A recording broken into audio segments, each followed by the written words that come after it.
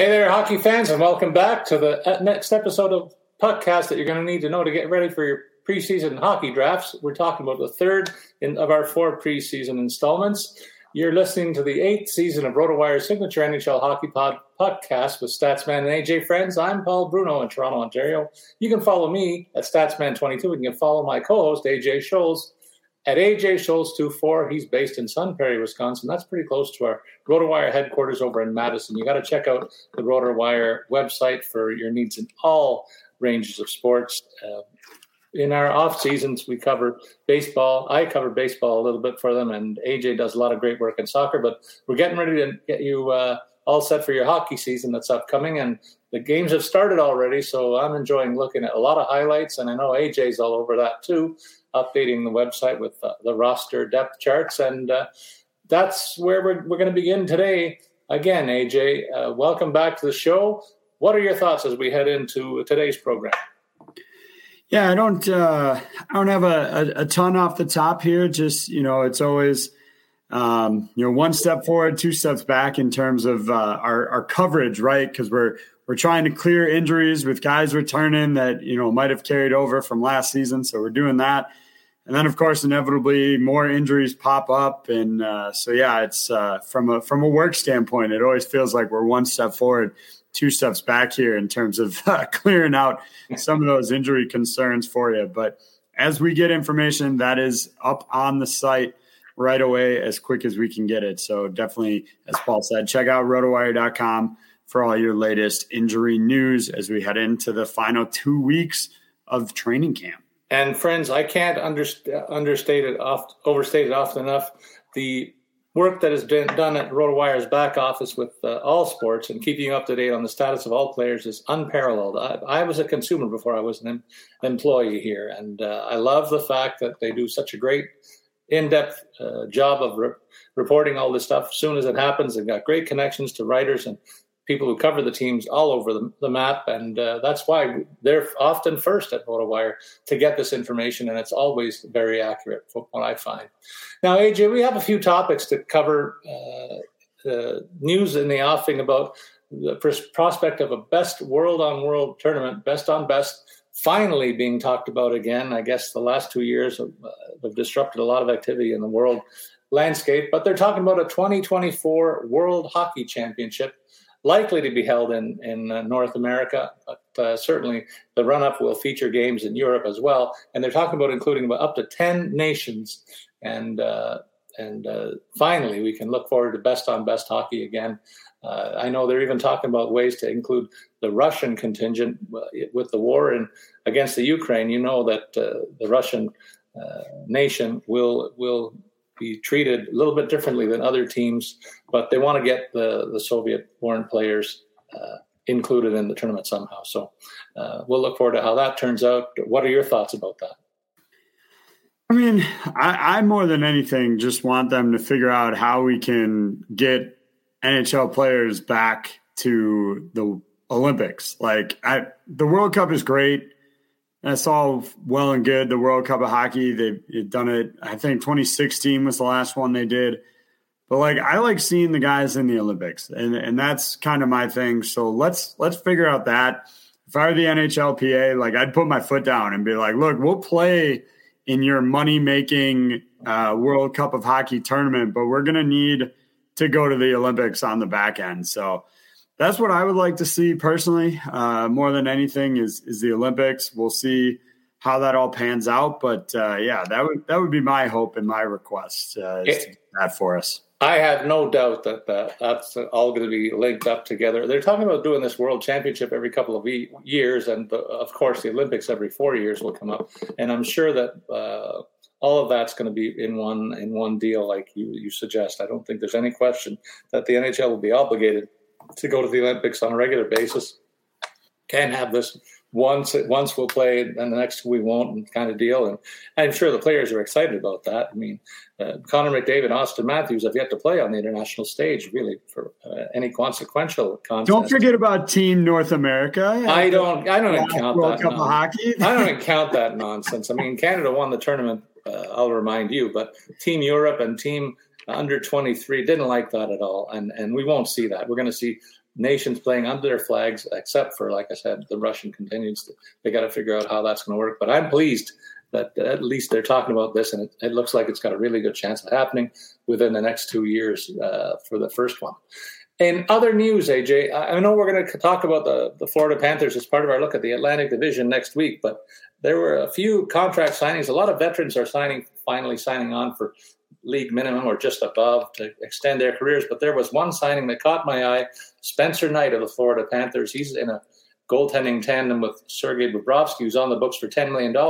So it kind of caught my attention when he signed for 3 years at $4.5 million per. And that makes this pairing in the nets the most expensive one in the entire National Hockey League. I think Knight, I don't know if he's proven himself yet. I mean, he's only one full season into his career, but he managed to hit the pay window in a big way. And I think it's a little bit early to give him that kind of money when I haven't really seen a full season of number one goaltending from him. He didn't have the job last year. It was Bobrovsky's to lose, and Bobrovsky played the lion's share of the playoff games. So I think it was an overpay, and I thought we were done with the overpayment of contracts, but here we are with another one, in my opinion. What say you? Yeah, I mean, it felt a little bit strange, to be honest with you, but I do think that's kind of the way the market's trending a little bit. I mean, I would expect Jeremy Swayman to get about a similar deal when his entry-level contract runs out. So, I think it's just kind of the tough spot they're in. I think the, complicating factor here is, as you said, that's a lot of money to be giving, potential backup. Bobrovsky's under contract for the extent of this new deal that they signed, signed Spencer Knight to. So you're going to pay this guy $4.5 million for 3 years, starting next season, to sit behind Bobrovsky, or even to share the net with Bobrovsky, who's making $10 million against the cap. That's just a huge number. They'll get some cap relief next year in the terms of Keith Yandel's buyout dropped significantly, so that should help them a little bit. The Patrick Hornquist deal will be over, so they won't be paying him. He's earning like 5.3 against the cap. So they have some space to make this move, but I agree, Paul. It seems like a lot to give a backup, frankly. AJ, I'm a little unnerved by the number of big names that are already sidelined or just injured in the early days of training camp, or even before training camp. I mean, these players have had the whole summer to get healthy in a lot of cases. And I know there's injuries that linger from the last season and the long playoff for some teams. I can cut a guy like a Gabriel Landeskog a mulligan here because he played right into the end of June and early July. And now starting the season with a lower body injury, it dates back to last season, but he's not the only big star that's sidelined. 3 other big names on their respective teams all follow suit. Brock Besser, likely out to start the season on the sidelines with the Canucks, just after signing a big contract extension himself. He had late hand surgery. He's out till late October. Kirill Kaprizov not skating for the Wild. He got hit by a puck on his hand, so we don't know the extent of that injury, at least at my end. Maybe you have more. And this morning, John Tavares of my Maple Leafs out with an oblique strain. He's going to miss at least the next 3 or 4 weeks. I don't understand how come an injury like Tavares' takes place. Certainly, a couple of guys get hit by pucks in the early exhibitions and things happen. But I'm a little unnerved about the oblique strain for a guy who is a meticulous about his off-season training program, and one game into his exhibition schedule, he gets an injury like this. It's going to cause all 4 of these teams to juggle lines, because all 4 of these top players are top 6 forwards, and we're going to tell you who they're going to be playing with or who's going to be replacing them in the coming weeks for sure before the series shooting starts. But I'm a little upset about the number of players who are on the injury list already. I would say for me, like the most annoying one probably is Brock Besser. When you have, the initial reports that we saw after the injury was he was considered day-to-day and he might return to practice. That was on the 25th, might return to practice. And then on the 26th, he had hand surgery. And he's going to be out 3 to 4 weeks. Why did we call this day-to-day in the first place? There's another one. Josh Anderson is class. They call him day-to-day with an upper body injury, but he's not skating at all. The fact that he's not skating would seem to me to be anything less than day-to-day. No answer on that. And look, we don't know right now. I don't want to say yet that we're at this point, but Kaprizov, he's taken out for precautionary. They basically had to force him to leave the game. Not a big deal, not a big deal. Okay, we're on Tuesday now. He's not skating, not going to play in these preseason games. Are we going to find out that he needs hand surgery in another 2 to 3 days here too? So I'm fine with the upper body, lower body. I know a lot of people complain about that there's not a lot of detail from the league, but I don't like when we're going to stick and call a guy day to day and, minor stuff day to day, he'll be back soon. And then it ends up being way more serious. Just say you don't know if you don't know how long he might be out, or if you know he's going to be out for at least a week, say he's going to be out for at least a week. We don't need to, jump around like we have been so far this preseason. AJ, I can't agree with you more. I think the NFL does a better job than any of the other sports getting the level of detail that they do on the player injuries, and that's a long and old story for me. I think we've talked about it every year in the early going. And when are the other leagues going to realize there's a lot of money being plunked down in the NFL, and yet they report every hangnail that any lineman gets on their injury reports? They're the longest injury reports of any league by far, but they're most informative in terms of the type of injury and the timelines. And as consumers and as fans, we are owed the same courtesy by these other sports if they expect us to participate in the way that the NFL gets a lot of people participating in their games. And, the gambling side of it is a huge part of that, AJ. And I mean, we can't tiptoe around the subject anymore. It's everywhere and it's very prevalent, and it's part of the way a big part of the way that a lot of people consume sports. And I think it's high time that the other leagues really get that notion through their thick skulls and be very fulsome in terms of revealing the information. I mean, they can say, players can get targeted. Well, there's more contact in the NFL than any other sport too. So I don't buy that malarkey for a second. So, I mean, we used to have a rant of the day component to this show. I guess this is a rant that I'll include in this discussion, but I really feel strongly about that issue. In any case, my friend, we're here. Most important today is give our listeners a preview, the third such preview of all the teams in the Metro Division. I know you're geared up for this one because we're going to eventually get to talk about your favorite club, but we have a few teams to get through before that. And as always, we're going to refer to the last year's final standing and give you the depth charts of each team as we see them today. They're going to evolve over the course of the season. And of course, we're here on a weekly basis to provide updates in that regard. But we're going to give you what we have so far, 2 weeks away from the beginning of the season, for how these teams line up. So AJ, why don't you kick us off with a look at the Carolina Panthers and the Carolina Hurricane, I should say. I talk about NFL too much. Carolina Hurricane, who finished first in this division with 116 points last year. Talk about the forwards, please. Yeah, so I mean, up at the top, pretty much the same as what we're used to last year. Teuvo Teravainen going to be on the top line with Sebastian Aho, and then Seth Jarvis, who really had a breakout campaign last year. The nice part for Carolina is that they're a little flexible here. Teravainen can move to the other side. Andrei Svechnikov could move up to the first line if they want to do that. But I think Seth Jarvis gives them that ability. 40 points in a rookie campaign last year, really solid numbers. His power play, like Ice Simon numbers, are down a little bit, but I would expect that to maybe creep up this year as they give him more responsibilities, now that he's beyond his rookie season.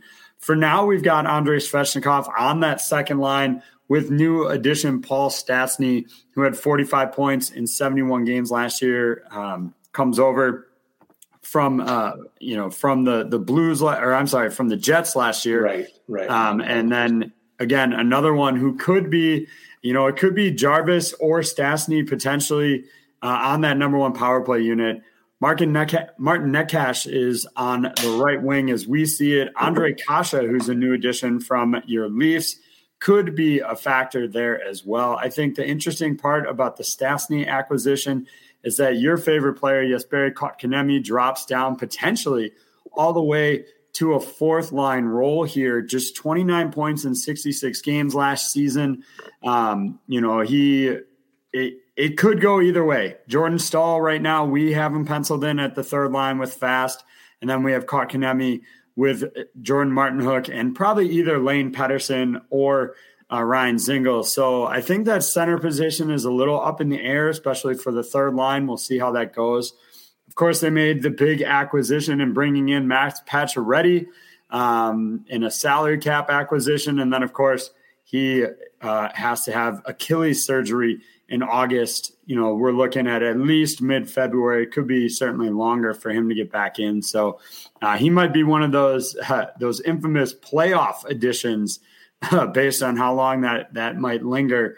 He'll be their trade deadline acquisition only because he comes back into the roster. So that's the forward group here, Paul. I don't know if you have anything to add or if you want to rebut the Kotkaniemi comments, but I know I do. I'm jumping out of my skin to do so because friend of the show at Real Kid Poker, Daniel Negreanu, I think of him every time we talk about Kotkaniemi because he chided me before last season when I said this guy's never going to amount to a top 6 player, and he's very overrated.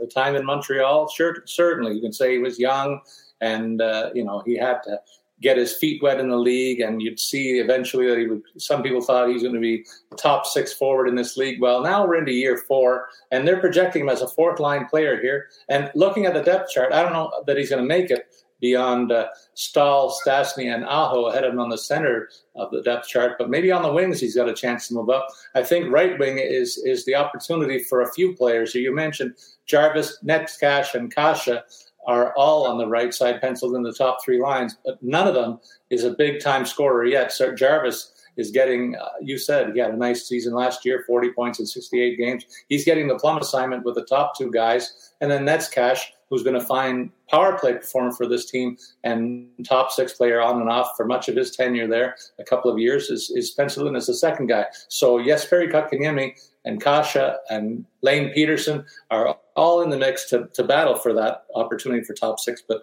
I don't think Kotkaniemi himself is going to move up on the center chart here anytime soon, even though he signed a nice contract extension.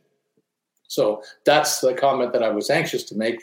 And in addition, Max Pacioretty, who is one of the most overrated in fantasy players that I encountered. Certainly when he's healthy, he's a good scorer. But AJ, his career has been dotted by nothing but injury problems year in, year out. And for my money, I put a big X through this guy at the top of the draft. And I'm going to do it again. And I think a lot of people will as well when they realize the earliest that he's expected to return is February of the next calendar year. So I like the forward group in terms of the depth that they have here. And even they have Dzingel, they have Stepan and Drury and Noason, 4 guys who are competing for maybe depth positions. So they're stacked up front. But there's some moving parts here, and we will be addressing them in the coming weeks, I'm sure. On the back end, it's a little more stable, even though they have one big signature addition. And to add to the group, Jacob Slavin pulled in 42 points last year, another step up in terms of offensive production, one of the best defensive defensemen in the league. He's got a new partner out now in Brent Burns over from San Jose as a free agent. 82 games played for the veteran and 54 points piled up as well. He's in his late 30s, but he hasn't slowed down offensively, and this is a fantastic situation for him. If he hasn't lost a step, he's going to thrive in this partnership and behind that stacked group of forwards. And second pairing that is back for another run, Brady Shea and Brett Pesce. Both of these guys can be penciled in from around 30 points each and very steady on the back end. Good two-way pairing there. And then they have Ethan Bear, a young up-and-coming player who got his feet wet in Edmonton and is going to continue his development here as he signed on. He's played 58 games last year, only 14 points. I think that's only scratching the surface of what this guy is capable of offensively. I see more. And then they brought in Dylan Coghlan to round up the top 6. From Vegas, they picked him up as a free agent, 13 points in 59 games there. They got Calvin DeHaan on a PTO. They've got Jake Gardner sidelined with a hip injury. I think his career is done, AJ. So that's the makeup of this back end. What say you about them? And then lead us into the goalie talk. I don't really have much more to add. That was a pretty good rundown. We'll see how Burns can fit in with this club offensively, whether that takes away opportunities from Slavin or Skjei. But somebody's going to lose some opportunities, that's for sure, when you add Brent Burns to your team, just the nature of the beast. In goal, we should see pretty much, I think, the same breakdown as we did last year. Freddie Andersen made 51 starts for the team, 35 wins in those outings. Antti Raanta made 26 starts. A few other guys factored in when injuries popped up, but I think we'll see about the same workload. I'd expect Freddie Andersen to be right around 50, maybe up to 55, and then Raanta gets the rest, obviously barring injuries here or there, but should be the same tandem. I would expect we'll still see another quality year by Freddie Andersen here. No reason to think that his numbers can't live up to what he did last year, at least in my mind. Yeah, you know that I'm high on Freddie. I've got a really good look for him, a good feel for him while he was in Toronto for a few years. And he's coming off a knee injury. And, the thing that's got to make Carolina Hierarchy feel good is that they saw Antti Raanta play admirably well in his absence. And with the 245 goals against in the games, that 24 decisions that he had in his own regular season before, a pretty nice playoff as well. I mean, they didn't go as far as they would have liked, but I don't think you can put the blame on Raanta. And so they have a very good 1-2 punch here, veteran presence, both sides every night. The Carolina team can expect a quality performance from the goaltending.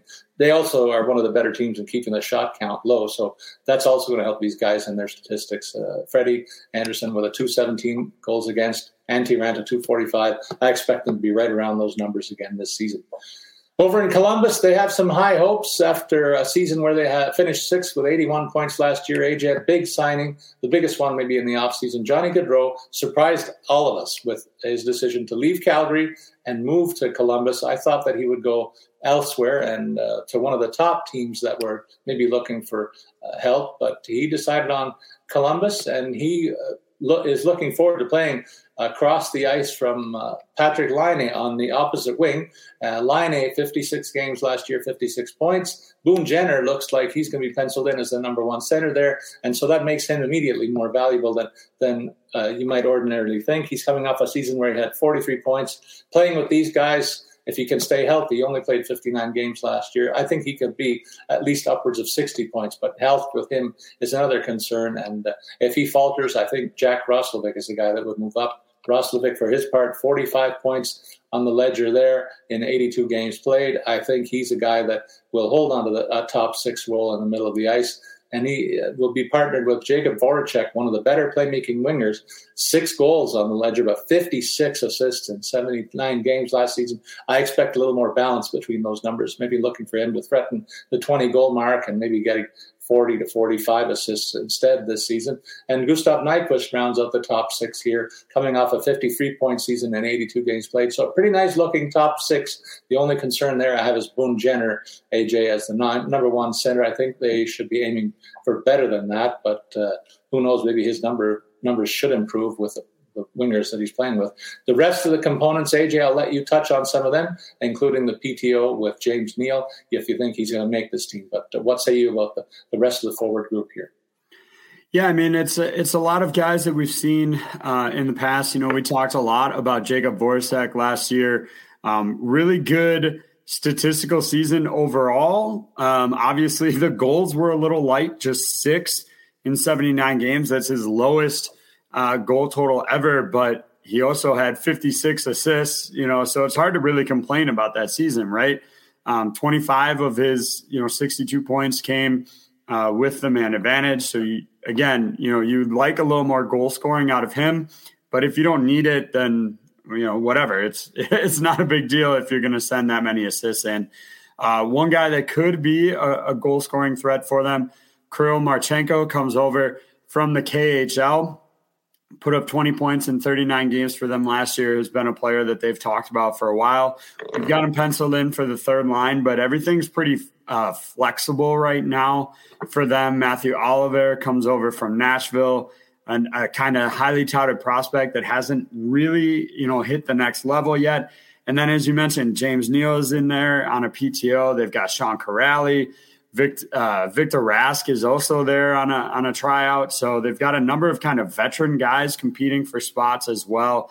And I really think it's a matter of like Ken Oliver or Marchenko or even Ken Johnson, who played on the first line last night. Obviously, Boone Jenner didn't play, so that's part of it. But, can these guys take a step forward, or do we need these other kind of veteran guys to come in? So this is probably one of the most influx groups, in my opinion, that we've talked about so far in these preseason shows. There's a lot of questions to be answered still in the forward complement here.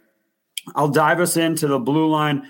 Obviously, they will be headed by Zach Werenski, 48 points last year in 68 games.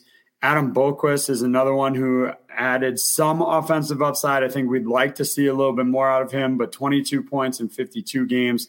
Andrew Peeke, not an offensive guy, but he'll be the one who backs up Werenski. At least that's how we have them penciled in to start. And then Gavrikov will support Boqvist. Gavrikov with a little more upside than Peeke. He had 33 points in 80 games last year. So there's a couple players in here. They brought over Eric Goodbranson from Calgary. Ben Harper from Nashville is in on a PTO as well, although he's dealing with an injury right now that could hurt his chances to secure a roster spot. I think Jake Bean could be another offensive piece. So, we talk about this all the time, but you've got Werenski, either Gavrikov or Boqvist, and then Jake Bean. So kind of each line or each combo has a more offensively gifted player.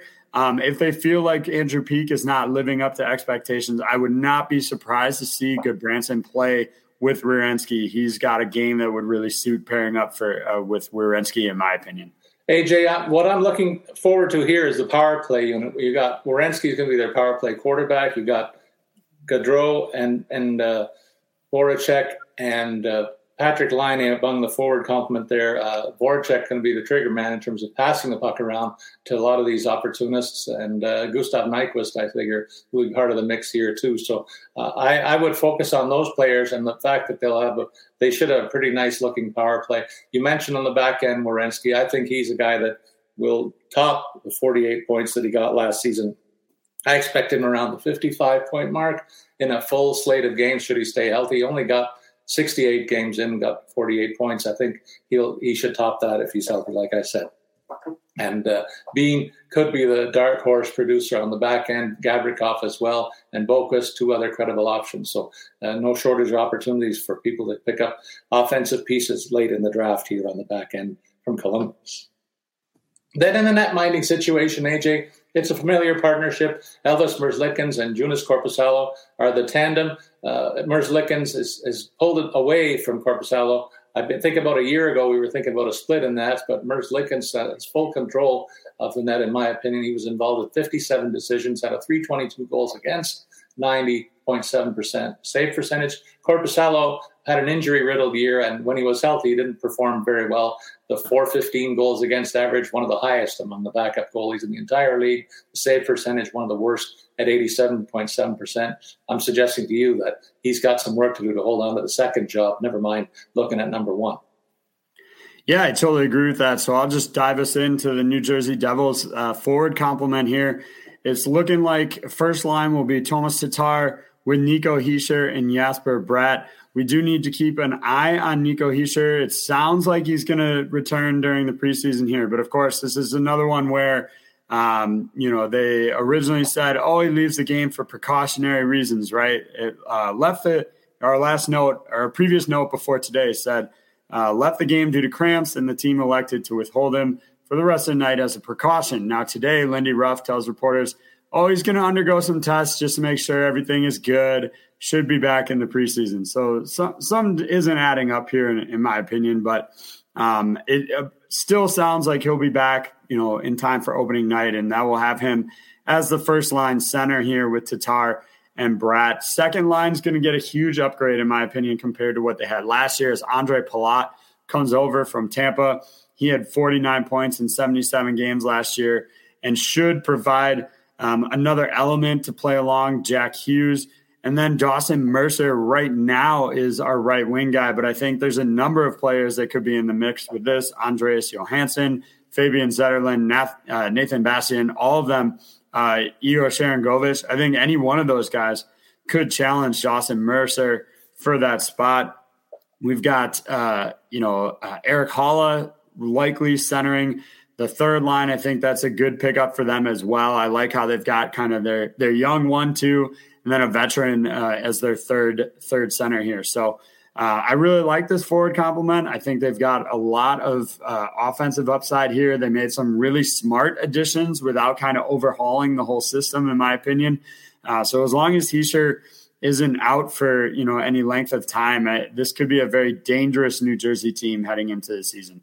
Yeah, they have some depth options that are going to threaten top 6 minutes. I'm surprised right now that Sharangovich is listed as a third-line winger. I see him more as a top 6 forward here, and I think Tatar and Palat, Palat's locked in as a top 6 as well. I think Tatar is the one that's going to have to perform a lot better than he did last year with 30 points. Sharangovich outscored him with 24 goals and 22 assists. So I think you could easily see those two flipping positions. Halla gives him a nice look as the third-line center as well, behind the two youngsters who will be the top 2 centers here for a long, long time, they hope. And Nathan Bastian holding down the third-line right wing. I think he should feel threatened by the likes of Fabian Zetterlund and Andreas Johnson, who are listed right now on the fourth line in this situation. They even have some other guys who are in the fringes who should contend for spots and be good injury replacements. And Michael McLeod, they got Wood and Senyshyn as well, rounding out their forward complement. It's deeper than it's been in a long time, and that's one of the biggest reasons for optimism for New Jersey to take a big step forward this season. On the back end, AJ, it's a bit of a different story for me. They're a little bit of a step behind the forward depth, but they're getting there, I think, too.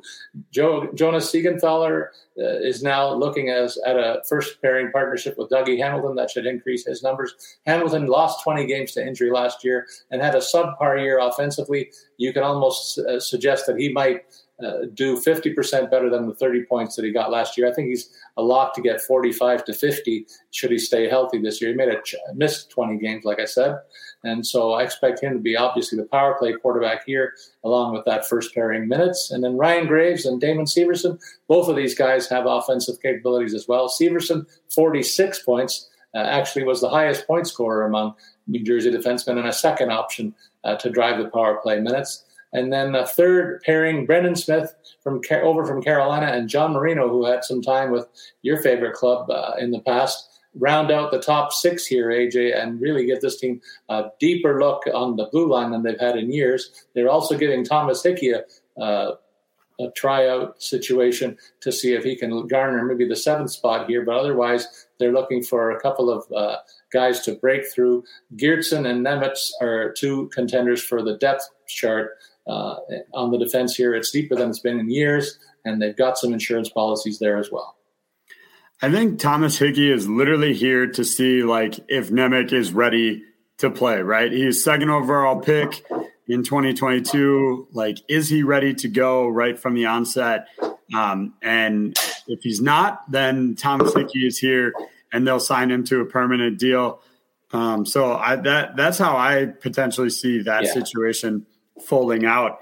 In between the nets, they've got a pretty nice upgrade, in my opinion, here as well. Vitek Vanecek comes over technically in a trade, but then they re-signed him to a 3-year deal. Relatively cost effective, $10.2 million was the overall cost here. And I think, this might be one of the few goaltending battles. There've only really been a handful that we've talked about where it's maybe there's not a clear number 1 here.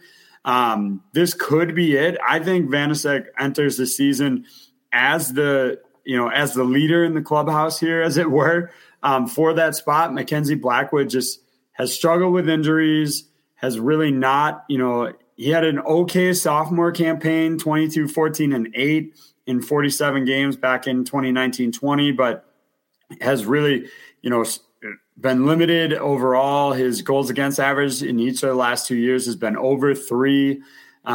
Save percentage has been, last year under 900 even.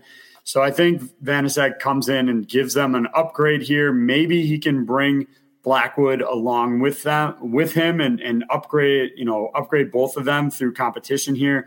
But overall, I do think Vanecek enters the season as the number 1 option here, but it's going to be close. I don't think he has a firm grip on that spot at least not coming out of training camp. Yeah, if you're looking for a goalie split here, I see something like 45-37, and I too am high on Blackwood. I think it's a better team in front of him, and if he's healthy, I think he's going to make a mincemeat out of those numbers that he had last year and do much better. And if he doesn't, the third guy in the mix is Jonathan Bernier, returning from off-season hip surgery. He had a year to forget last year with only 9 decisions in total, and he's capable of being a good support for these two guys if he's healthy. To have him in the wings waiting if one falters gives them a real good sense of depth here, again, at the goalie position. So, like I say, I think they've upgraded all 3 spots, and you could look for this team to be upwardly mobile in the standings as a result. We're looking next at the New York Islanders. They finished 5th. They were on the outside looking in last year with 84 points in total. And they really didn't make too many changes in the offseason, AJ. I'm not really sure what's up with all of that, but a lot of returning faces and very little movement in terms of the depth chart. So maybe they're just hoping that in a few cases there were off seasons. We're looking at the likes of Anthony Beauvillier, who had only 12 goals and 34 points, and Cal Palmieri with 33 points in 69 games. They're penciled in for the first-line wing opportunities, being centered by Brock Nelson, who is not a distributor of the puck. This guy's a shooter. 37 goals last year and only 22 assists, but he's locked in as one of the top 2 centers here. On the second line, they've got Anders Lee on the wing, Matthew Barzal in the center, and Justin Bailey on the right wing. Again, only one of these 3 guys topped the 20 goal marks. So you can see they're banking on these players, for only 2 of whom top the 20 goal mark, to do better than those off years, I'll say, and boost the offense here organically and without outside interference. Beyond that, in terms of depth options, Zach Parise and Jean-Gabriel Pajot are 2 guys that they can count on for some secondary scoring. 35 points for Parise, 39 for Pajot.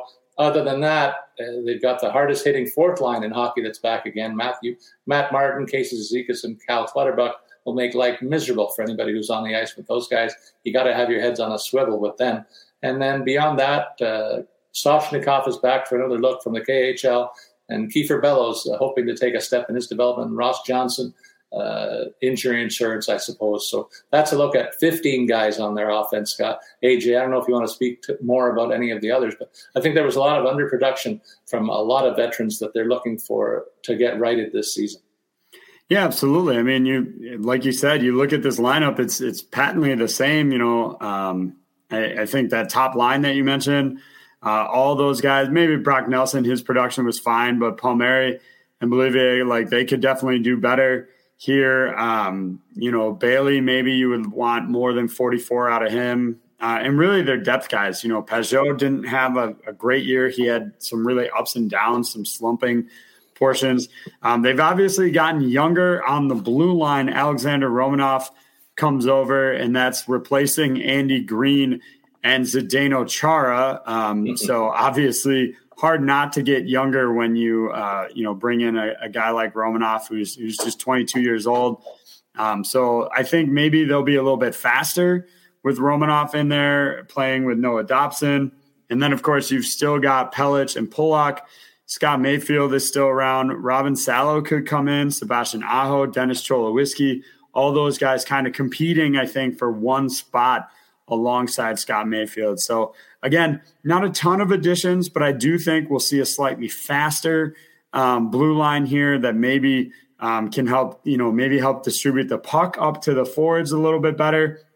Obviously, we know that these teams are going to be defensively minded, based on how they're built and the coaching here. But I do think there's a move towards speed by bringing in a Romanov compared to who they had on the lineup in the past. Yeah, AJ, I know they've been married to the pairing of Pelech and Pulock for years as one of the top shutdown pairings, but we've often talked about teams that put an offensive-minded defenseman with a defensive-minded one. I would like to see Romanov and Dobson split and each of them getting to play with one of Pelech and Pulock to give this team a little bit more of a dynamic look and a more normal look that we see around the league. And certainly in terms of Romanov, I think this is a guy you can look at for a big leap in offensive numbers. He only totaled 13 points, but he's going to be counted on to boost the offense, and he's going to get some power play time as well. So look for his numbers to rise and rise dramatically. In the nets behind all these guys, Ilya Sorokin is touted in some quarters as one of the top goalies top young goalies in hockey. He was involved in about 52 decisions last year, winning 28 and losing 18, and with 8 overtime losses and shootout losses and that sort of thing. 240 was the goals against average, 92.5 the save percentage. Behind him, Semyon Varlamov, who is on the books for another year at big money. He had a losing season in terms of the record, 10 wins, 17 losses, so he's going to want to rectify that. The goals against average was a touch higher than you'd like as well at 290. Save percentage was in a reasonable spot at 91%, so that's a pretty good pairing. I think Sorokin is going to be touted as the number one guy getting the lion's share of the starts, but they have a viable option in Varlamov, and they have insurance if Corey Schneider can come back and be healthy. Yeah, it'll be interesting to see how much action Varlamov actually gets. It's he's a veteran goaltender that's been around for a while. Stops with plenty of other places, Washington way back in the day, Colorado obviously as well. So interesting to see what the split looks like this year. I would trend towards it being a little bit more Sorokin than we saw last year, but we'll have to wait and see how that all works out.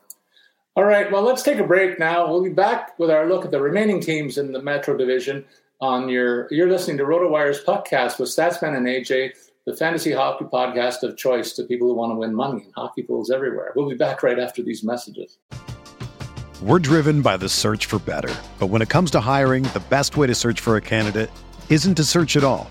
Don't search, match with Indeed. Indeed is your matching and hiring platform with over 350 million global monthly visitors, according to Indeed data, and a matching engine that helps you find quality candidates fast. Ditch the busy work. Use Indeed for scheduling, screening, and messaging so you can connect with candidates faster. Leveraging over 140 million qualifications and preferences every day, Indeed's matching engine is constantly learning from your preferences, so the more you use Indeed, the better it gets.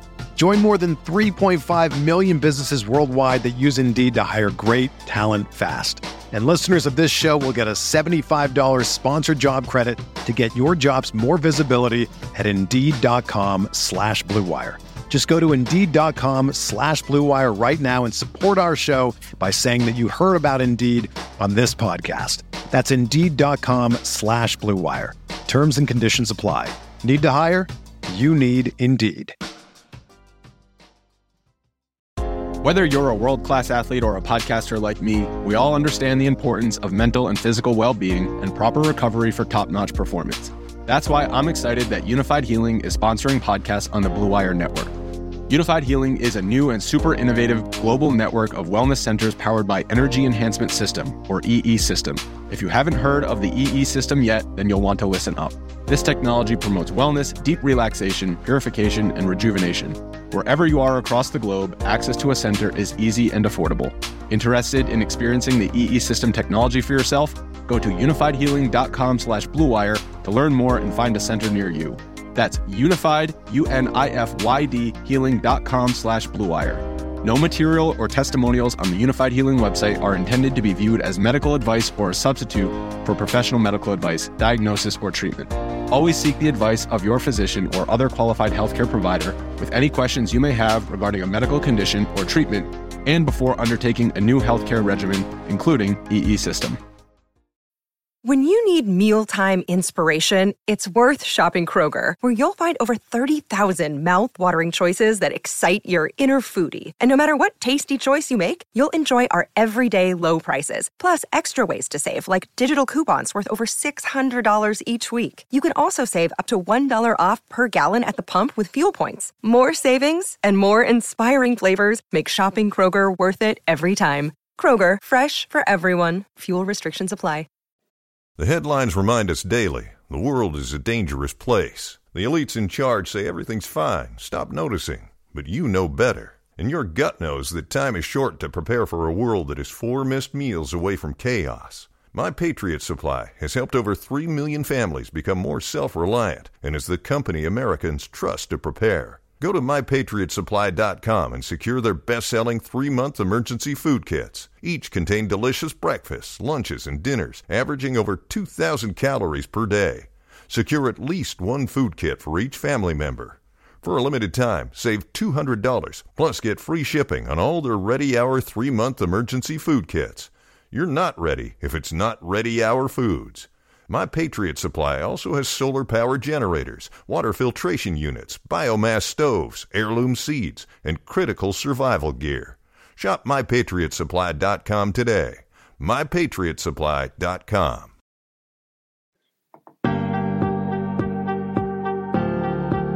This is the story of the one. As head of maintenance at a concert hall, he knows the show must always go on. That's why he works behind the scenes, ensuring every light is working, the HVAC is humming, and his facility shines. With Grainger's supplies and solutions for every challenge he faces, plus 24/7 customer support, his venue never misses a beat. Call quickgrainger.com or just stop by. Grainger, for the ones who get it done.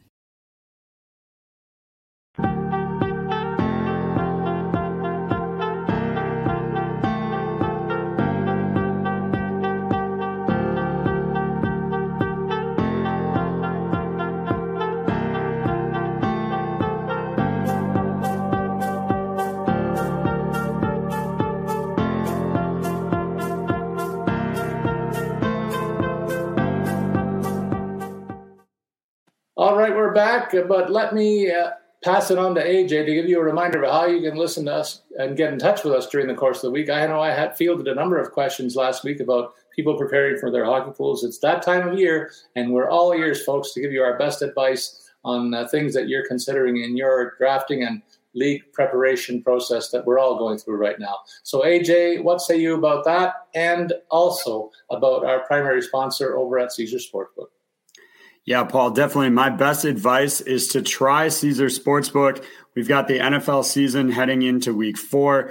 NHL preseason games are starting, if that's your thing. Otherwise, we're about 2 weeks away from the regular season. So today, anyone who is at least 21 years old and in a licensed Caesar Sportsbook state can create a new account and redeem the Caesar Sportsbook promo code ROTO15. That's ROTO15. The promo code gives new users a risk-free bet up to $1,500. Visit Caesars.com/sportsbook or download the Caesar Sportsbook app today. And don't forget to use promo code ROTO15 when signing up. Paul, as you mentioned, we had some great questions and back and forth with some listeners out there this week. And we love to have that interaction with you. As I always mention, we have this show live on Facebook. You can jump on there. You can also find it on my Twitter handle as well. If you're watching on Facebook, you can actually comment live with any questions that you might have, and we would answer those for you during the show. But otherwise, on Twitter, you can follow me at AJSchultz24, and you can follow Paul at Statsman22.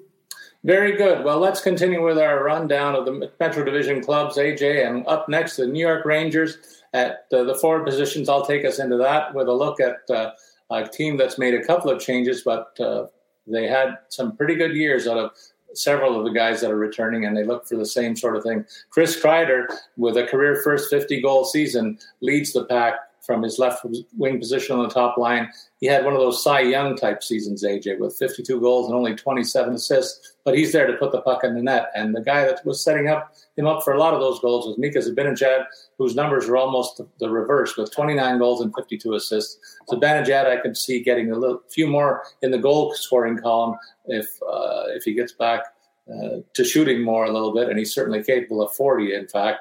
So I expect a big year from those two guys. And the lucky guy that gets to play with him right now, it looks like, is Sammy Blais, who only got into 14 games last year. So he might be a guy that you consider a bit of a dark horse pick in the top 6, but he right now is listed as the first-line right wing. So they're expecting big things from him, and so are we, as long as he gets that assignment. But the whole right wing could be in flux, and some other guys down the lineup could get those opportunities. So it bears listening to where we think those guys are. We'll get to them shortly. In fact, I'll mention one right now. Vitaly Kravtsov only played 20 games last year. They're expecting him to continue to develop, and with a top 6 opportunity, there's every opportunity for him to really put up some big numbers there. At the moment, he's penciled in as second-line right wing, and new center Vincent Trocheck, over from Carolina last year, 81 games played, 51 points. He's a very good center proposition for a second-line scoring role and defensively responsible as well. I tout him as one of the more ideal number 2 centers in the NHL. And maybe their most talented player on this roster is Artemi Panarin. 96 points, maybe the quietest 96-point season I can recall in 75 games played. Rounds up the top 6, AJ. They've got a raft of youngsters behind these guys. Why don't you tell us about a couple of those guys who are penciled in for third-line roles and anybody else that you want to mention to threaten maybe even a top 6 opportunity or so? Yeah, I think what we're seeing here, you mentioned Blais and Kravtsov being in top 6 roles, relatively untested at least last season, but they had such real good success having Alexis Lafreniere, Philip Hedl, and Kaapo Kakko on one line, their kid line or youth line. I heard it called a couple different things. Those 3 seem to really gel well at points last season. So I think they want to see how they can go a full season together, because if those guys are clicking as a unit here, that's really, I would call that like a 2B line for them. It's definitely not necessarily a first line. Kreider, Zibanejad, and whoever you throw on the right wing is more of the first line here, but definitely a 2B to compete. If they really needed a goal, they could obviously move up Panarin onto that first line with Kreider and Zibanejad, or even Trocheck. Trocheck can play wing as well. So a really good forward complement here. I don't really see anybody else on the rest of this lineup pushing for a top 6, barring any sort of injury concerns there. I think they're pretty much set there because this third line, maybe they shuffle things up if the third line's not clicking together, but I think we'll see it at least get a pretty long lead here to start the season. Yeah, the only guy that I think I would add is Barclay Goodrow, who signed for big money here. He got 33 points last year. They got to find a place for him in this lineup. Maybe he's the insurance guy for the guys that are listed on the right side. When they shuffle things up, he might fit in there as well. Yeah, absolutely. He's dealing with a bit of an injury, but it doesn't sound like it's going to be too serious. Has started skating, so I would expect we'll see him ready for the start of the season. On the blue line, they've just kept the same group together. No real concerns here, no real additions, as it were. They've got Ryan Lindgren and Adam Fox as their number 1 pairing. Obviously, Fox is going to power play the number 1 quarterback. 63 assists last year, just a ridiculous number. I don't see any reason we won't see more of that out of him. Second line, Keandre Miller and Jacob Trouba, both offensively capable. And then they'll round out, looks like Zach Jones right now, who had 12 games last year, is likely to be on that bottom pairing. They brought in Matt Barkowski on a tryout to potentially, I think, provide some cover in case, maybe Jones needs some more time to develop. And then Braden Schneider on the other side. So I really like this blue line group. I think it's a pretty solid unit here. No real concerns looking at it, at least from my perspective. Obviously Justin Braun is, a player that they had for a portion of last year. But I don't think he was around too long to really, count him as a lost piece. He played just 8 games with the Rangers before the postseason. I think the guy to keep an eye on here is Braden Schneider, first-round draft pick last season. A lot of people like the two-way nature of his game. He's also a physical guy, so I got time for that. 43 games played, only 11 points. I don't know where he gets a chance to move up because all the other guys ahead of him are good offensive pieces, maybe with the exception of Ryan Lindgren, but he's such a sound defensive player. He's an excellent complement for Adam Fox. So don't know how you break that up to give this guy a shot, but he's going to push for it, and I think he merits a deep stash, at least, in your pool planning. In the Nets, they have one of the best goalies in hockey, and Igor Shesterkin, who took a big step in his development last year and was in the discussion for the Vezina Trophy at the season's end, of course. And Shesterkin with 36 wins, 13 losses, only 4 overtime losses and shootout losses as well. The goals against was a spectacular 2.07, the save percentage of .935. It's no wonder this guy was in the Vezina talks all season long and came away with it over some stellar opposition as well. He figures to be the runaway component here, number 1 component on the net mining situation, but he's got veteran Jaro Halak behind him. He came over from Vancouver and looks to be the veteran backup that will solidify the goaltending situation here. And then behind those two is Louis Domingue, a veteran from Pittsburgh. He played in the AHL much of last season, but that's good insurance behind Shesterkin should he falter. And both of these guys could be late stashes. Halak, particularly, if anything happens to Shesterkin, Halak's value will go up exponentially here. Well, Paul, I'm going to slightly disagree with you here, only in the sense that I think Halak or really Domingue would be fine as a number 2 backup to take back-to-backs and give Shesterkin a little break. But I think if Shesterkin gets hurt, you might as well just end this team's season right away. I don't think Halak or Domingue is going to carry either one of these teams as a potential starter. So it's Shesterkin or bust for them this season, although it probably was regardless of who the backup was anyway. In Philadelphia, we'll take a look at the forward group here. Right now, we've got James Van Riemsdyk, Morgan Frost, and Travis Konechny as the top line, although easily could be flipped with Scott Laughton, Kevin Hayes, and Cam Atkinson. So maybe more of a 1A, 1B situation for them. Biggest news for their forward group is the back injury to Sean Couturier, facing upwards of 3 months, although, latest reports have that going a little bit slower, or a little bit quicker rather, so it's hard to really predict where he fits in, and that has them kind of scraping the barrel here in terms of PTOs. They brought Cal O'Reilly in just the other day, has been out of the NHL since 2017-18.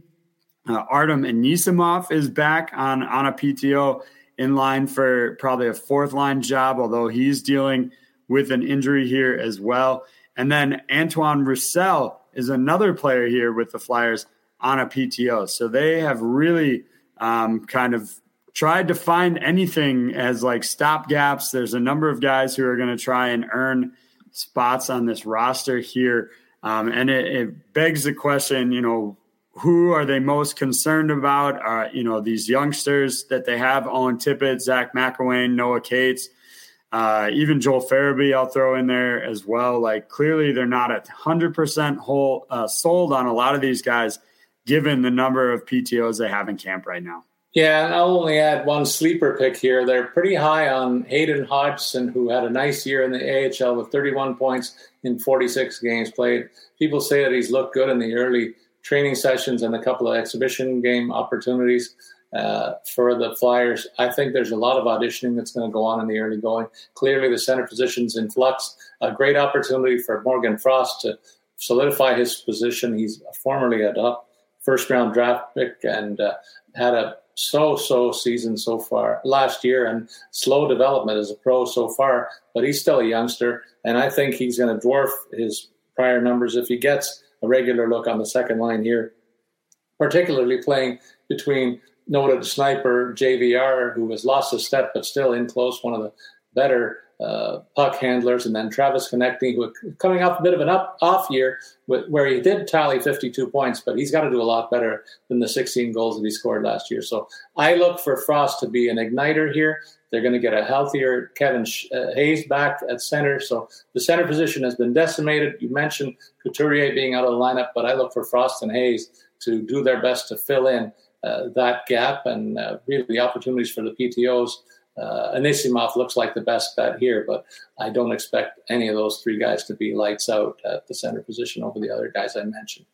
Yeah, on the back end, they brought in Tony DeAngelo from Carolina, who comes off a 51-point season in 64 games. I think he's going to be hard-pressed to reach those numbers in a lesser situation in Philadelphia. He's not surrounded by the level of talent in Philly as he was in Carolina, clearly.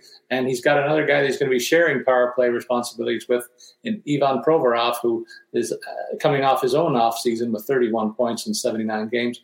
Rasmus Ristolainen, another credible offensive piece, but he's not performing anywhere near the contract or the experience that he has under his belt. An off season last year of only 16 points in 66 games. That looks like one of the worst contracts in hockey right now, AJ, unless he gets that shit righted. And rounding out the top four, Travis Sanheim, the youngest of these guys on the back end, coming off a 31-point season, maybe the only guy that gets a passing grade from me in this mix. leaving D'Angelo aside because he's a newcomer, but the other two guys had negative years in terms of their impact on this club, for my money. And another note: Ryan Ellis is got a back injury that's going to keep him out for the season. If he was healthy, he'd be a guy that would be definitely in the mix. But they're going to be looking for answers on this back end, and it's going to reflect on the goalie tandem again. Well, the two things I'll add here is, first of all, that word from Paul was ship, as in a boat. So don't hit us with an explicit rating. That was ship righted with a P there at the end. And then the thing with bringing in Tony DeAngelo, like him and John Tortorella could work really well, or it could explode in fantastic fashion.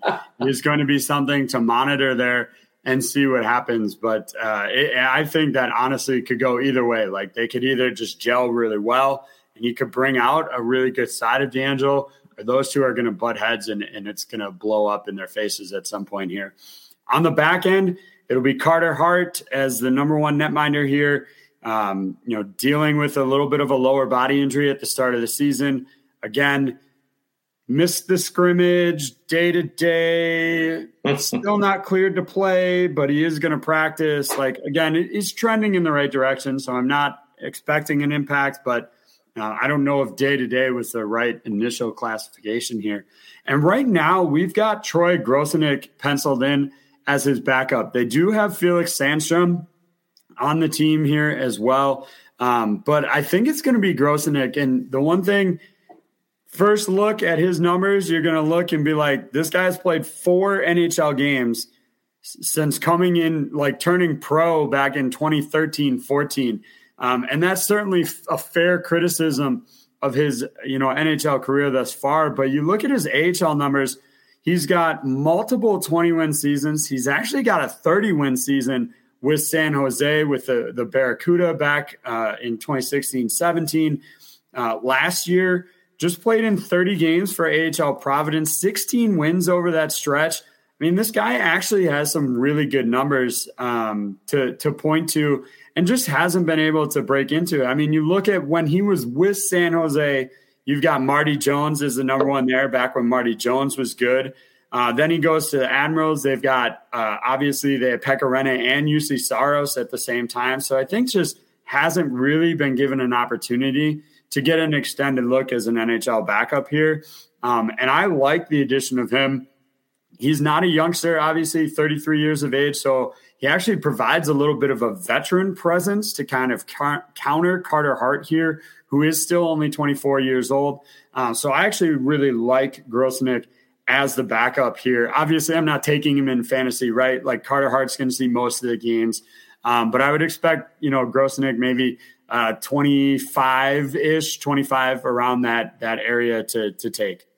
AJ, I'm not going to talk much about the forward ranks in Pittsburgh. I want to leave that to you since you're the expert in-house on that club. They finished third in the division with 103 points last year, and not too many changes among the top 9 skaters, but I'm intrigued by the addition of Brian Poling and Josh Archibald and Drake Caggiula, all guys that have been around the league for various lengths of time, and all guys that are good insurance against injury to the top 6, in my opinion. So I think they have a very smart-looking group here. What say you about the forward complement, the way it lines up?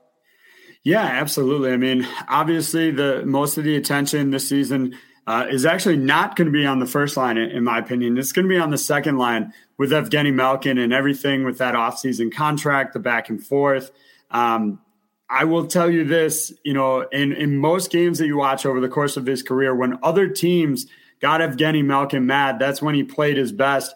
Well, now his own organization made him mad. So it could be a good year for Malkin. He's another, offseason removed from that knee surgery. By all accounts, skating really well this season. They're going to put him with Brian Rust, at least to start. They're going to put Ricard Raquel, who they re-signed, on the top line with Sidney Crosby and Jake Gensel. And then Jason Zucker gets the left wing assignment here. It's going to be up to him to have a really good year. I don't think we're going to see Kasperi Kapanen get any kind of extended looks in the top 6 unless there's an injury here. He projects to pair up with Jeff Carter on the third line, though both of them are kind of dealing with issues right now. Brock McGinn rounds that out.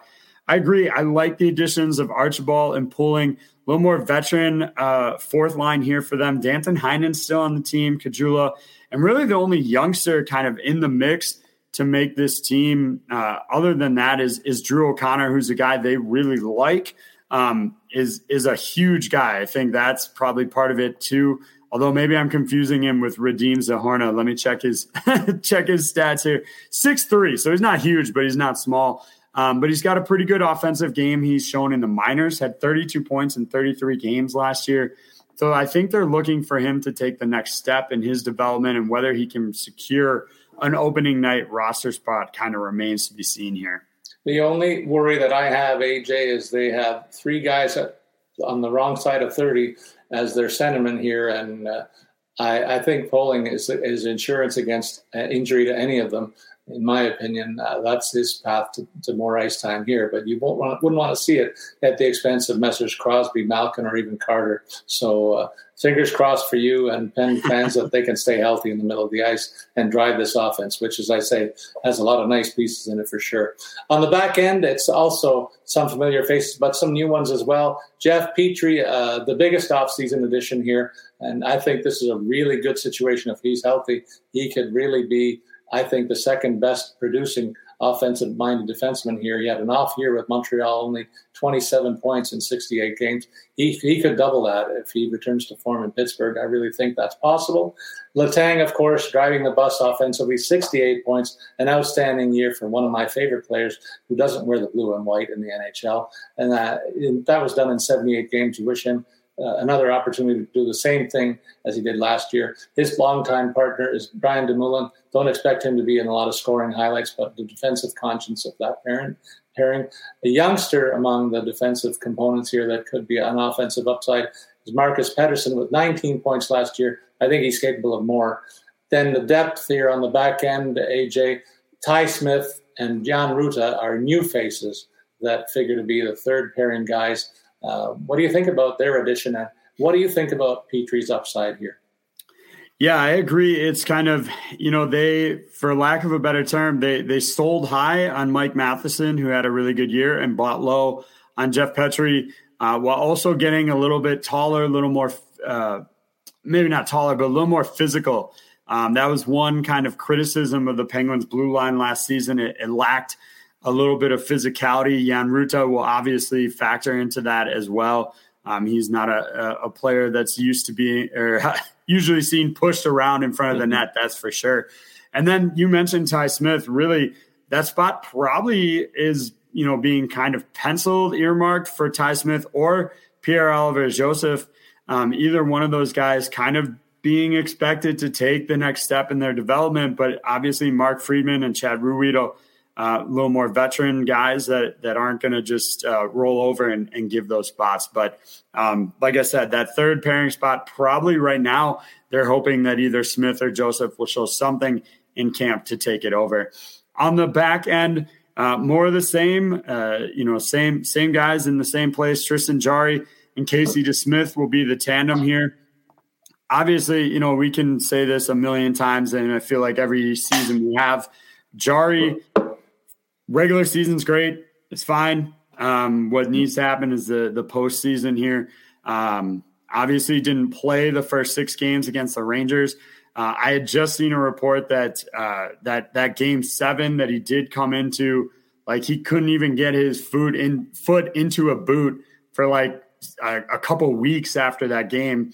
So really forced himself to play in that game thinking that the Penguins needed him. Casey DeSmith was obviously sidelined at the same time as well.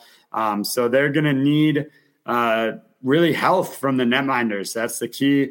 And instead of Louis Domingue this year, they've got Dustin Tokarski, who will be, kind of the third goalie, break glass in case of emergency goalie for the Penguins here. All right, AJ, the final team we're going to look at this week in the Metro Division is one of the nemesis for you guys every year. Washington Capitals, fourth place last year, 100 points. They were right neck and neck with the Pens all season long, and I think they might like to hope that's a possibility again. But out of the chute, they have some injury concerns as well up front with Tom Wilson dealing with a knee injury, Nicholas Backstrom with a hip injury and surgery.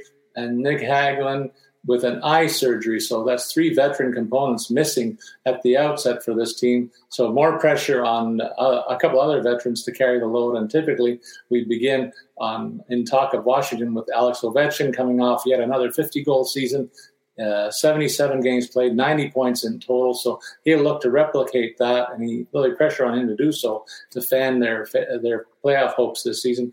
He's going to get to play with Evgeny Kuznetsov, who had 78 points in 79 games, point-a-game player at center. But he, as I said, without Nicholas Backstrom, there'll be a real focus by opponents to check this unit. Connor Brown gets an opportunity moving over from Ottawa to play top-line minutes here. I don't know if that's the right move for him. He's never been a top-line guy in prior stops in Toronto and Ottawa, where he got 39 points in 64 games, but certainly a very good defensive conscience if they're looking for that to balance their offensive exploits up front. On the second unit, Connor McMichael's being looked at to take the next step in his development, coming off a season with 18 points in 68 games played. He'll have a new teammate in Dylan Strome, who I really am high on, AJ. Coming over from Chicago, he'll be a nice fit on the second line here for as long as Backstrom is out. I wonder what they're going to do with him when Backstrom comes back healthy. But Strome had a very nice second half for Chicago, where he got a lot of his 48 points last season. He played 69 games overall. And rounding out that top group, another guy that I'm really high on is Anthony Mantha. The offensive numbers weren't really there, 23 points in 37 games, but the 37 games tells a story. He missed a lot because of injury. They're hoping for a big year from him, and so am I. I expect him to be a guy that could get upwards of 50 points if he plays a regular shift here on that second unit. And eventually he'll be a sniper to be reckoned with if he really figures that part of his game out. He should really be following Ovechkin around like a lost puppy to learn everything he can here. Then in terms of depth options, TJ Oshie's going to be factoring in on the power play. He always does. But he, too, was banged up last year, limited to 44 games played, 25 points in total. And maybe the most credible of the remaining options are Connor Sheary and Marcus Johansson, veteran guys that have been here before. They haven't really got too many new faces in the bottom half that threaten for top 6 minutes or to be significant players in fantasy. But I'm really looking for Dylan Strome and Connor Brown to really round out what they've got in the top end of this roster. Yeah, and you think about those two guys, you add, come, let's see, January-ish, late January it looks like, they'll potentially have Backstrom back and Tom Wilson, maybe Carl Hagelin too. Like suddenly this is a really deep team that's got some quality NHLers potentially watching from the press box. And that, I think that gives them the potential to maybe trade somebody to upgrade any other spot that they feel like at that point in time. So this is going to be a pretty deep team come, kind of late January here, as long as Backstrom and Wilson trend in the right direction. On the blue line, it's Martin Fehervary and John Carlson, again, making up the top pair. Dmitry Orlov and Nick Jensen, the other one. This is, like we talk about all the time, Carlson, your offensive driver. He'll be on number one power play, 54 assists last year. I don't have the numbers in front of me, but I would like to see how many of those 54 assists came on Ovechkin goals. I could probably fairly confidently say, 18 of those helpers came on the power play, probably good 15 of those probably went to Ovechkin. So they'll continue to do their thing with the man advantage. And then Orlov is kind of the second driver of the offense. He had 35 points in 76 games last year. They've got Trevor Van Riemsdyk and Eric Gustafsson comes over from Chicago as the third pair, mostly as just shutdown guys, with Matt Irwin kind of waiting in the wings here. So really a pretty traditional makeup for this team and this roster, and the bulk of the offense from the blue line coming from John Carlson. Yeah, definitely. So I think the next best option there is Orlov coming off a 35-point season, but maybe a wild card is Eric Gustafsson, who's a couple of years removed from a 60-point season in the NHL. I'm not saying you expect him to do that again.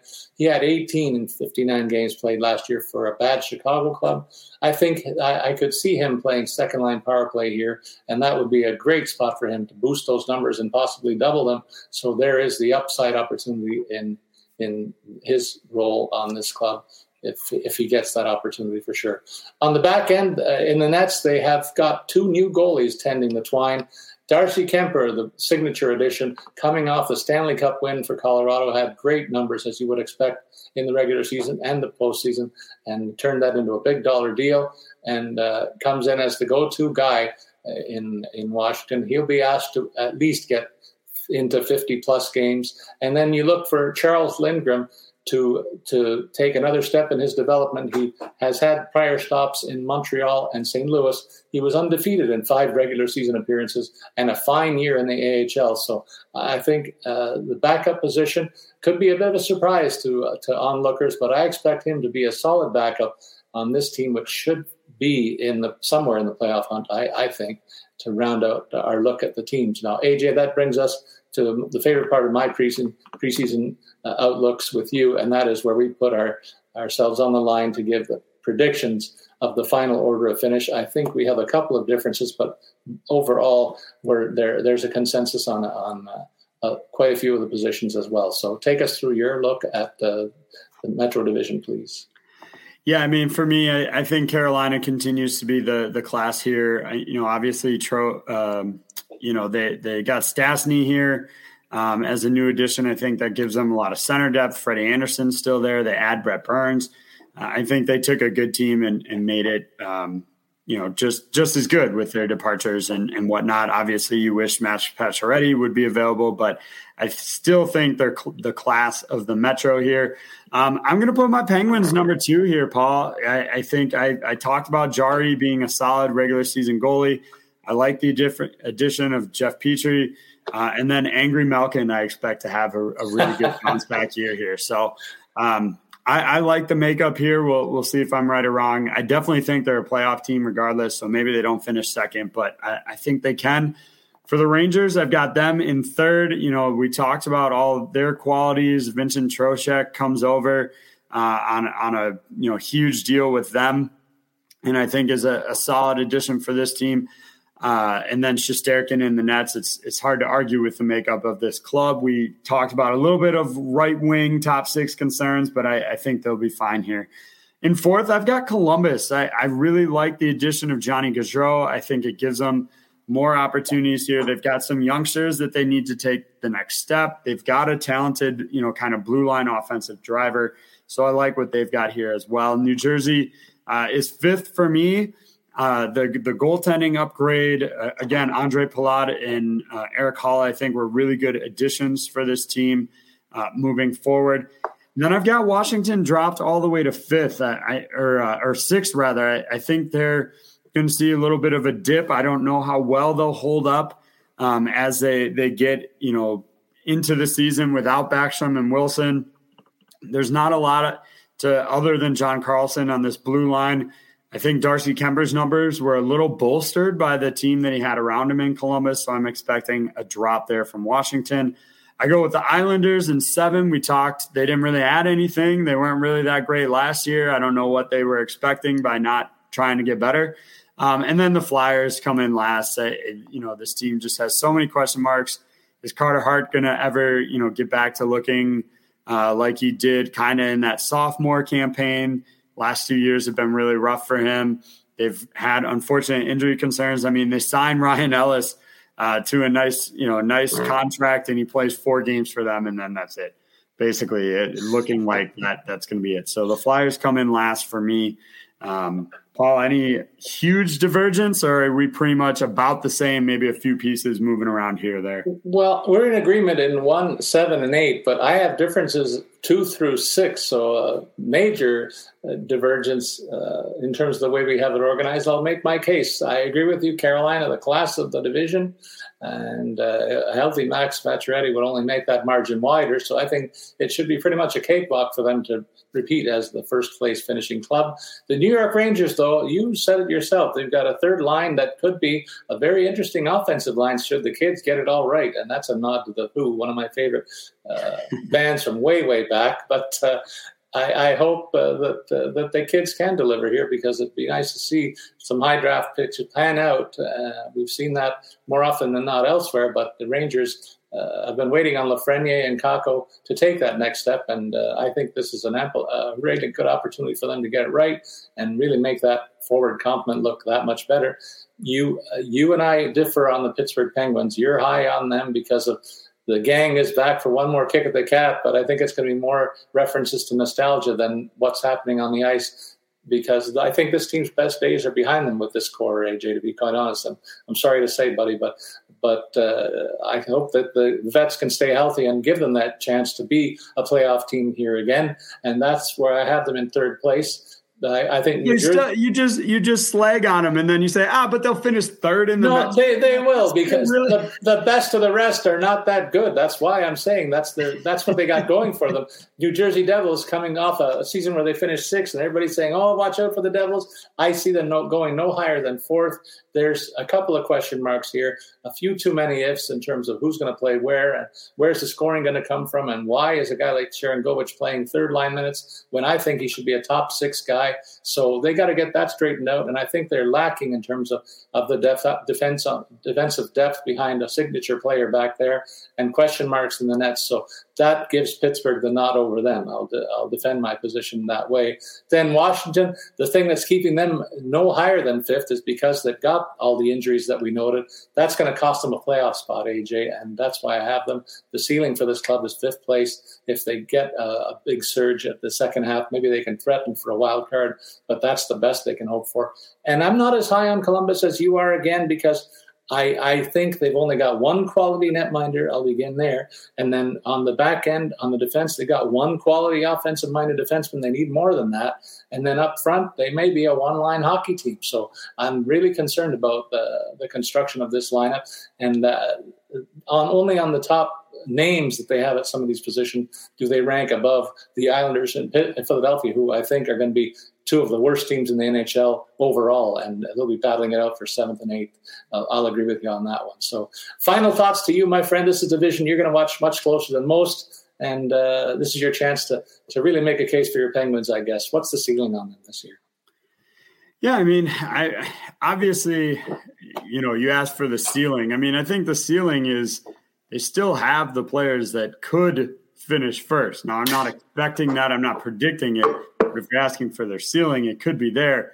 But they're probably an injury or two away from, challenging the Flyers for the bottom, as you pointed out, too. So, the ceiling, the top and the bottom for my Penguins is pretty steep. But I think what we both see in looking at our rankings is we see Carolina, New York, and Pittsburgh kind of, the top, New Jersey, Washington, Columbus, the middle, and then the Islanders and the Flyers, the bottom. So for a division that generally we've talked about, in years past, that there's always somebody, it's always really close and it's hard to pick who's going to finish up where. I think we have a little bit more of a clear picture heading into this season that we haven't had in years past as kind of the tiers, as you will, of the Metro. I agree with that assessment, partner. And a fine note to finish up our third preseason episode. We'll conclude the preseason look with a look at the division that I'll be focused on more, and that's the Atlantic Division next week as we round out the preseason portion of our programming to get you ready for your fantasy hockey pools. Mine's taking place on the eve of the season. I'm looking forward to that, and I hope there's not too many more injury notes to look at. I want to see all the teams at their best. And injuries are such a wild card, too. But we'll be back next week, as I said, with our Atlantic Division preview. And as always, we remind you that we're here to assist you with all things relating to your enjoyment of fantasy hockey. So we encourage you to send your comments or questions on Twitter, where you can also follow me, Paul Bruno, at Statsman22. And don't forget to follow AJ, too, at AJ Scholes24. So long, everybody.